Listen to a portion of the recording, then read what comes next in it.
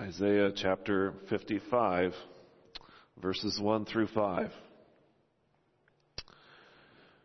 Ho, everyone who thirsts, come to the waters. And you who have no money, come buy and eat. Yes, come buy wine and milk without money and without price. Why do you spend money for what is not bread, and your wages for what does not satisfy? Listen carefully to me and eat what is good, and let your soul delight itself in abundance. Incline your ear and come to me. Hear, and your soul shall live. And I will make an everlasting covenant with you, the sure mercies of David.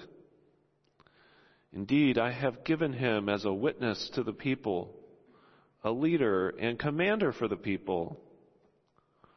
Surely you shall call a nation you do not know, and nations who do not know you shall run to you because of the Lord your God and the Holy One of Israel, for he has glorified you. Then I'd invite you to turn to Revelation chapter 21. We're going to read verses 1 through 8. The sermon text this evening is going to be verses 5 through 8.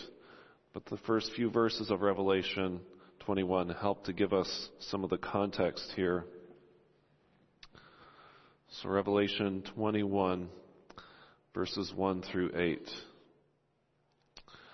Now I saw a new heaven and a new earth, for the first heaven and the first earth had passed away. Also there was no more sea. Then I, John, saw the holy city, New Jerusalem, coming down out of heaven from God, prepared as a bride, adorned for her husband. And I heard a loud voice from heaven saying, Behold, the tabernacle of God is with men, and he will dwell with them, and they shall be his people. God himself will be with them and be their God. And God will wipe away every tear from their eyes. There shall be no more death, nor sorrow, nor crying. There shall be no more pain, for the former things have passed away. Then he who sat on the throne said, Behold, I make all things new. And he said to me, Write, for these words are true and faithful. And he said to me, It is done. I am the Alpha and the Omega, the beginning and the end. I will give of the fountain of the water of life freely to him who thirsts. He who overcomes shall inherit all things, and I will be his God, and he shall be my son. But the cowardly, unbelieving, abominable, murderers, sexually immoral, sorcerers, idolaters, and all liars shall have their part in the lake which burns with fire and brimstone, which is the second death. Thus far the reading of God's Word. Let us pray again before we consider it further.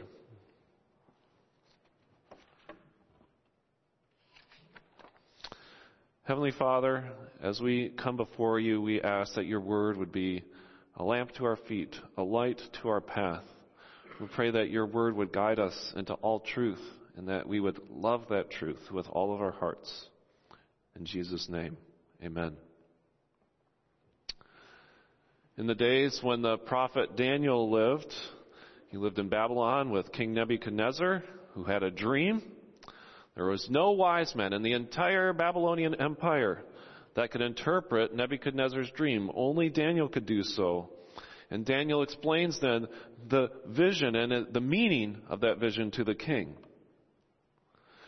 Daniel makes very clear that the meaning of that vision was given to him by the Lord God of Israel. And this happens twice in Daniel, in chapter 2 and chapter 4. If we go many centuries earlier, Joseph being sold by his brothers into slavery, and he's in prison. Pharaoh's cupbearer and baker had dreams in the night that troubled them greatly. And Joseph is the one who explains to them their vision, and then later explains to them the vision of Pharaoh as well. Now consider what we have just read in Revelation chapter 21. Here again we find a vision, this time to John on the island of Patmos. And it's a vision of the new heaven and the new earth. It's the new Jerusalem descending out of heaven. But this time there is no mystery about this particular vision. We don't need someone like Daniel or Joseph to explain to us what might seem like a confusing vision. No, we understand what is being portrayed here. It is a vision of our future home. And as our home is described, we find a declaration here, and we're going to begin at verse 5, where God himself speaks to the truthfulness of this vision to us. He wants to reassure us that this is true. So it is our God who speaks from his throne to tell us what is true, and then how to respond to that truth. So we're going to consider this evening these verses from Revelation 21, verses 5 to 8. First, that God declares all things new. Second, the heritage for conquerors. And then third, the portion for unbelievers. To begin, I want you to have more of this visual picture from the end of Revelation. And we're going to back up just a little bit before chapter 21. Because in chapter 20, verses 7 to 10, we see there a picture of Satan being cast by God into the lake of fire and sulfur, to a place where he will be tormented rather than being our tormentor. Following that vision, then in verses 11 to 15 of chapter 20, there's a second picture. It's of Judgment Day, where all the living and the dead will be raised and be judged before God's throne. Every one of their deeds will be judged. The book of life will be opened, and the names of those that are saved in Christ will be revealed, while unbelievers will be cast into the lake of fire with the devil. Then a third picture, verses 1 through 4 of chapter 21. These are verses that we read where we see the new heavens and the new earth, the new Jerusalem descending out of heaven. And verse 4, this beautiful picture in which God himself wipes every tear from the eyes of his people. So I want you to get a sense, a feel for what we're hearing, these end time visions of what will come when Jesus returns to earth. And so when we come then to verse 5, we have this picture of God, the one who sits on the throne. It's a picture of God's throne room, and this is what he is declaring to be true. All these images of the end about Judgment Day, the new heaven and the new earth. Now it's the King who is going to speak. Now, if you want a better picture for what this throne room looks like, you can go back to chapters 4 and 5 of Revelation. And there's a very beautiful and rich picture of God's throne room there, where the 24 elders and the 4 living creatures never cease to fall down before the throne and say, "Holy, holy, holy." In chapter 4, verse 5, it describes there this throne in which there's flashes of lightning and peals of thunder. There's the 7 lamps. In verse 6, there's the sea of crystal before the throne. Verse 3 describes that there's a rainbow around the throne, like an emerald in appearance. And I could go on, but I would encourage you on your own time, read chapter 4 to hear more about what God's throne looks like.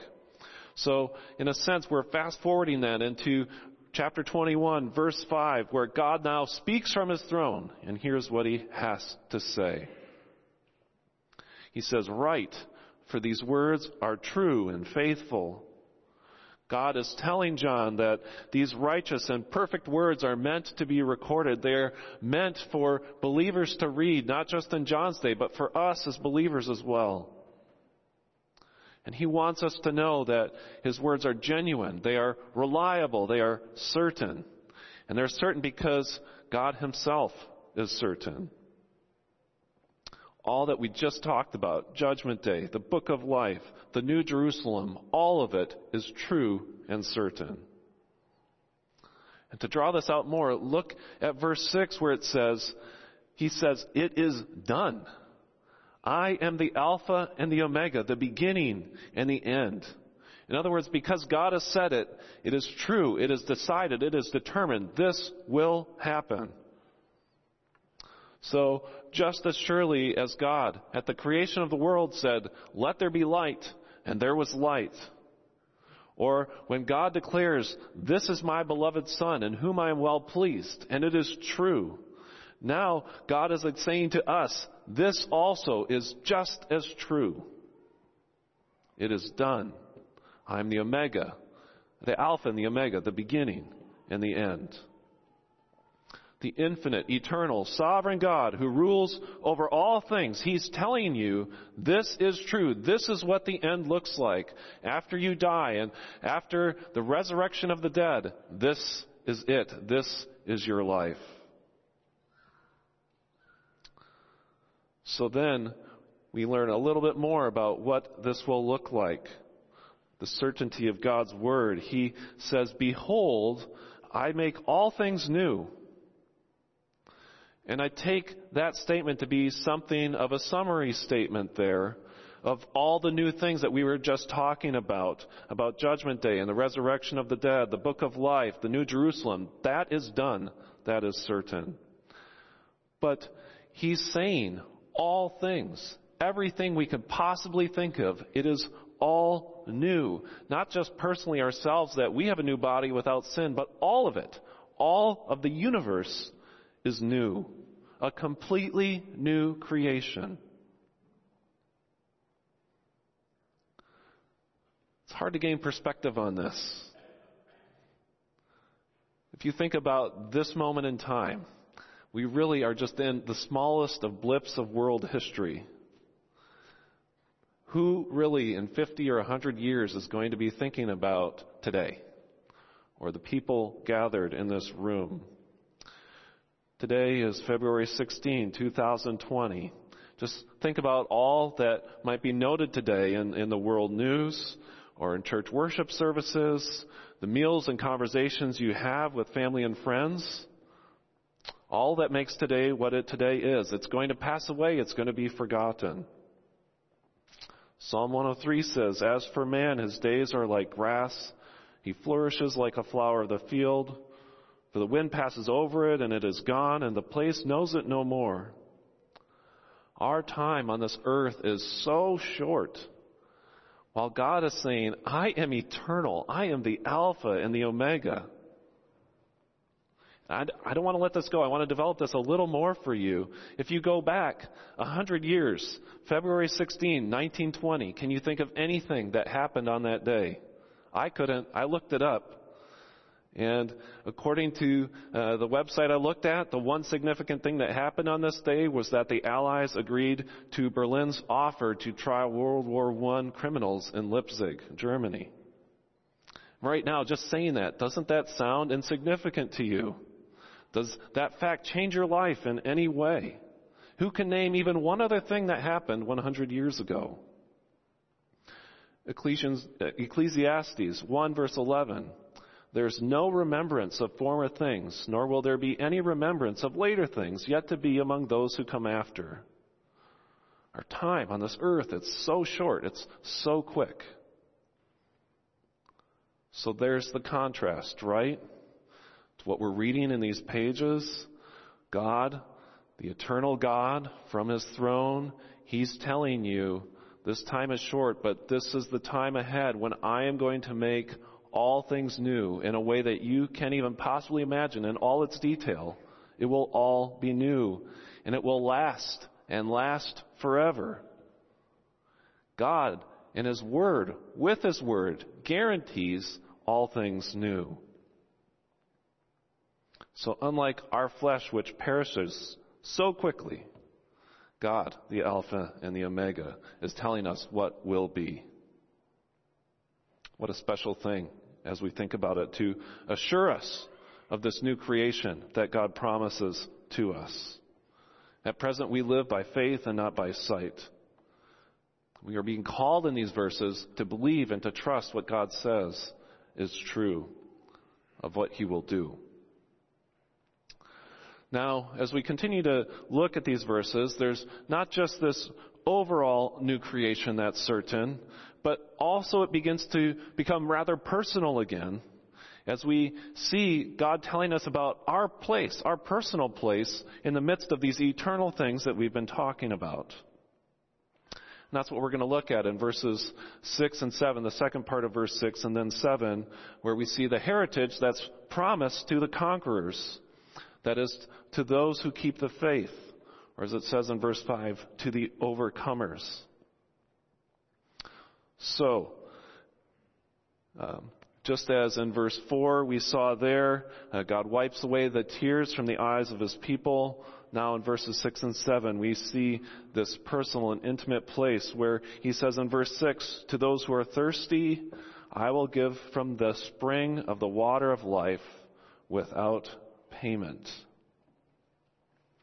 Here's the fulfillment of passages in Isaiah chapter 49.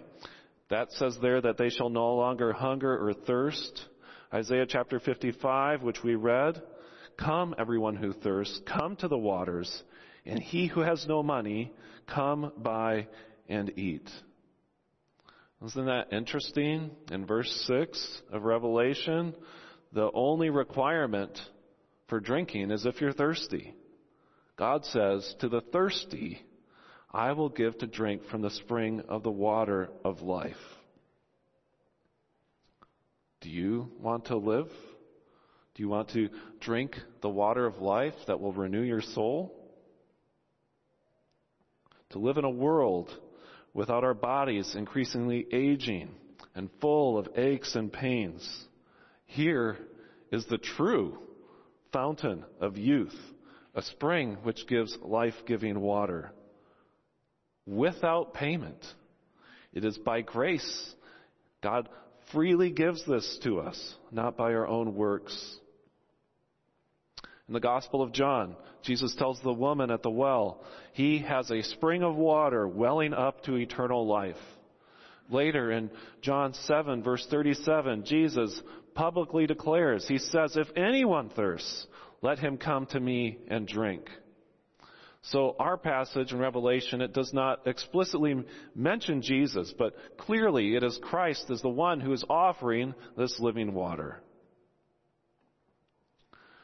Verse 7 then begins, the one who overcomes will inherit all things. Well, the only way to overcome is to persevere in faith in Jesus Christ, to continue to believe that Jesus can offer what He's offering to us. Not in our own efforts or our own works can we conquer, but only through Jesus. Not if you try a little harder, perform harder, become more determined. That's not what we believe. We believe in salvation by grace. That God gives us this living water that we could never earn. Free of charge by our generous God, the God of the universe. So here's the promise for those who persevere, who keep the faith in Christ. Life-giving water, never to thirst again. If you imagine yourself, if you've ever imagined this, that you were in a dry, hot, dusty desert, there's no available water as far as the eye can see, well then how much more would you appreciate a cold drink of water? Maybe even if you're just in a hot room without any air conditioning, a cup of cold water would taste pretty good. And then you think about this world. It's marked by suffering and death. There's not always such a great place to go to be refreshed by what the world has to offer. You can think of billionaires. They would probably give large sums of money to gain just 5 more years of good health in which to enjoy all their money. What would they pay for that? And now here God is offering freely what can't be bought. No payment to those who conquer. He's offering life, and He's offering something to drink so we will never thirst again. The heritage for God's people, it is good and it is rich. It is the promise of a very good life for those who belong to Christ. And as we sometimes say or hear in those infomercials, but wait, there's more. So let's go on. Verse 7. To those that conquer, it says that He will be their God and they will be His son. In this way we see then that we have a rightful place in God's family. So it's not just that we are wandering around in heaven wherever we care to go and we aren't thirsty anymore, and that's really nice. No, actually it's talking about the fact that we belong to a family, that we are in an intimate connection with all of God's people, that God will call us His sons. Now, there's a couple details about this adoption that I'd like to cover with you this evening. And one detail is you'll note in this verse that it emphasizes their sons and doesn't say daughters. But as we look elsewhere in Scripture, it makes clear that adoption is meant for both males and females, such as Galatians 3, verse 26, which also happens to use that term adoption as sons. And then Galatians 3 verse 28 says that there's no longer male nor female, but all are one in Christ Jesus. So when it says sons in Revelation 21 verse 7, I think we are on solid ground to say that this is not gender-specific language, but it's meant to be adoption for all, for both male and female. Another detail about adoption that I'd like to cover with you is that the way it's worded in verse 7, it's really emphasizing that there's a future adoption. There's a real sense in which we will see this sonship before our God in heaven. But we should remember elsewhere from Scripture that our adoption is also a present reality. We don't have to wait to be adopted into God's family. If we believe in Christ, we're already a part of God's family. So we read this in Romans 8, verses 15 and 16, where it says, "We have already received the Spirit of adoption as sons, by which we cry, Abba, Father. The Spirit Himself bears witness with our spirit that we are children of God." So therefore, all those who look to in faith to Christ, those who are justified, we're already adopted. Presently, we belong to God's family. And then, if we come back to our sermon text, to Revelation 21, verse 7, what that does for us is it shows that what's presently true about us, it is going to remain true when Christ returns. That when we have a heritage as conquerors, we will remain as members of God's family. To those who overcome, there will be a final, unchangeable, immutable sense in which we will never be able to be threatened or think about not being part of God's family again. It's family privileges that we will enjoy more fully in heaven as God dwells with us in the New Jerusalem. As God our Father tends to our needs and concerns as a loving Father. I think this matches well with what Jesus says in John 14, verse 2, where He says His Father's mansion has many rooms. And even now, He's preparing that mansion for us. Again, it's this idea that there's a family home that we belong to, that we will live with our God. It's just a beautiful picture of what it means when we think about being a parent, even as earthly parents. When is a parent no longer a parent? You can't be fired from being a parent. You can't get traded to another team. You can't be voted out of office. A parent you remain for your whole life. If your child is 3 hours old, if your child is 3 years old, even if your child is 3 decades old or more, you're still their parent. Even when a child leaves the family home and they go to school or they start a new job or whatever, no matter what, that son or the daughter remains a son or daughter to those parents. even though there's ways that that relationship can change and grow over time. And I think we can say something similar in Revelation 21.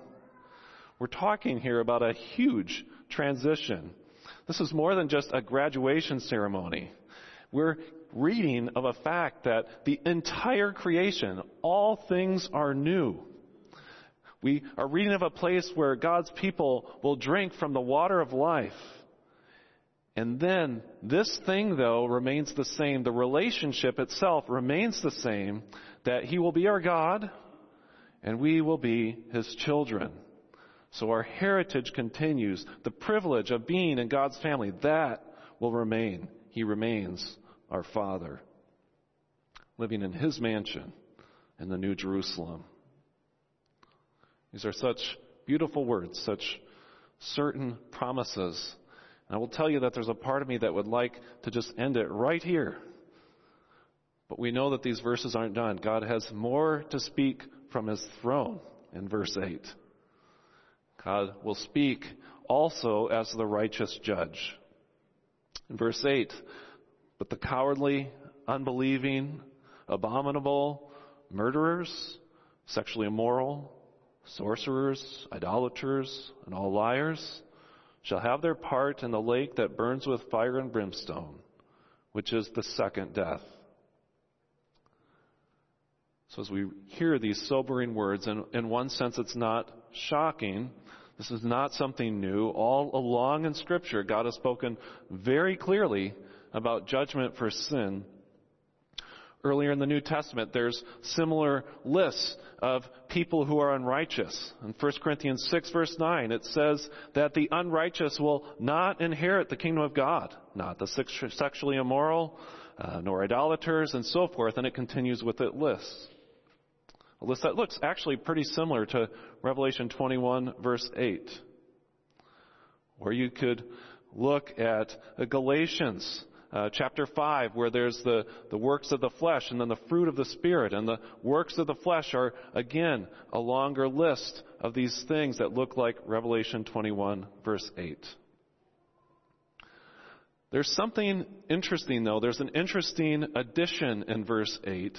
If you compare them, because verse 8 adds, at the beginning, cowards and unbelievers to the list. It's a new thing compared to those other lists.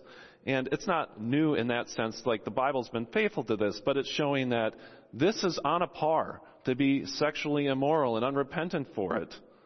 Cowards and unbelievers are part who will receive this judgment from God.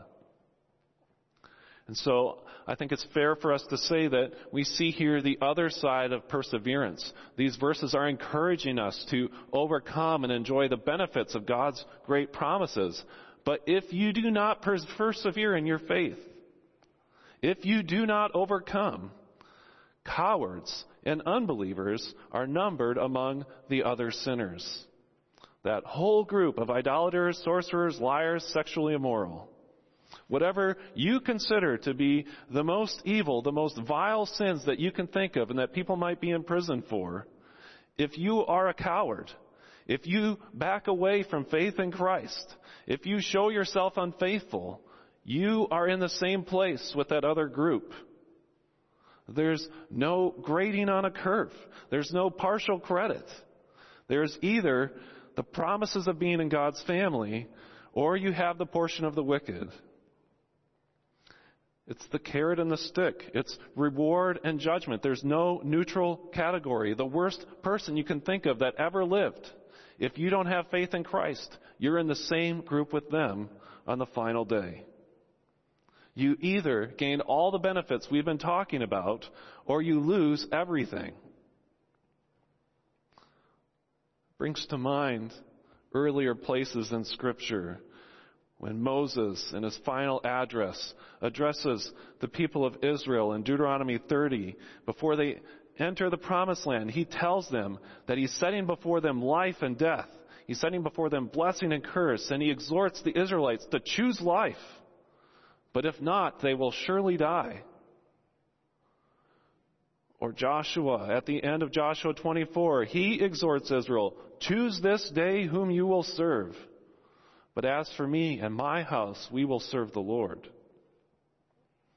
Or Elijah, who confronts Ahab and Israel with their great idolatry to Baal, and he says to them, how long will you go limping between two different opinions? If the Lord is God, follow him, but if Baal, then follow him. Or Jesus, one place in the Gospel, says, you cannot serve both God and money. No one can serve two masters. So it has always been this way in Scripture. Either serve God and no other, or fall into some lesser idol and all the evil of this present darkness. So we come to our sermon text, to Revelation 21, verses 5 to 8. And this place in Scripture is presenting to you the same choice. You either conquer and overcome with Christ and remain faithful to him, or you are a coward and an unbeliever and you will join the rest of the wicked in eternal punishment with no middle ground. You either have God as your Father, or you will be abandoned by God in hell forever. You either gain the water of life, or you will forever be parched of thirst in the lake of fire. It's a thirst so dry that when Jesus talks about it in the parable of the rich man and Lazarus, the rich man, he's so tormented, he begs that Lazarus just dip his finger in the end and then tip it to his tongue. That's hardly a refreshing drink. It's just the slightest easing of the torment of being in hell. Those are the two choices. They couldn't be more clear. You either have abundant living water or eternally suffer thirst, if that's even a choice. Choose this day whom you will serve. It's me speaking, but it's God in His Word who's putting before you this day life and death. Whom will you serve? Whom will you love? Now, as we continue to consider this very important choice, this decision between promise and judgment, I think it's important for us to clarify a bit more about what it means to be cowardly or faithless and unbelieving.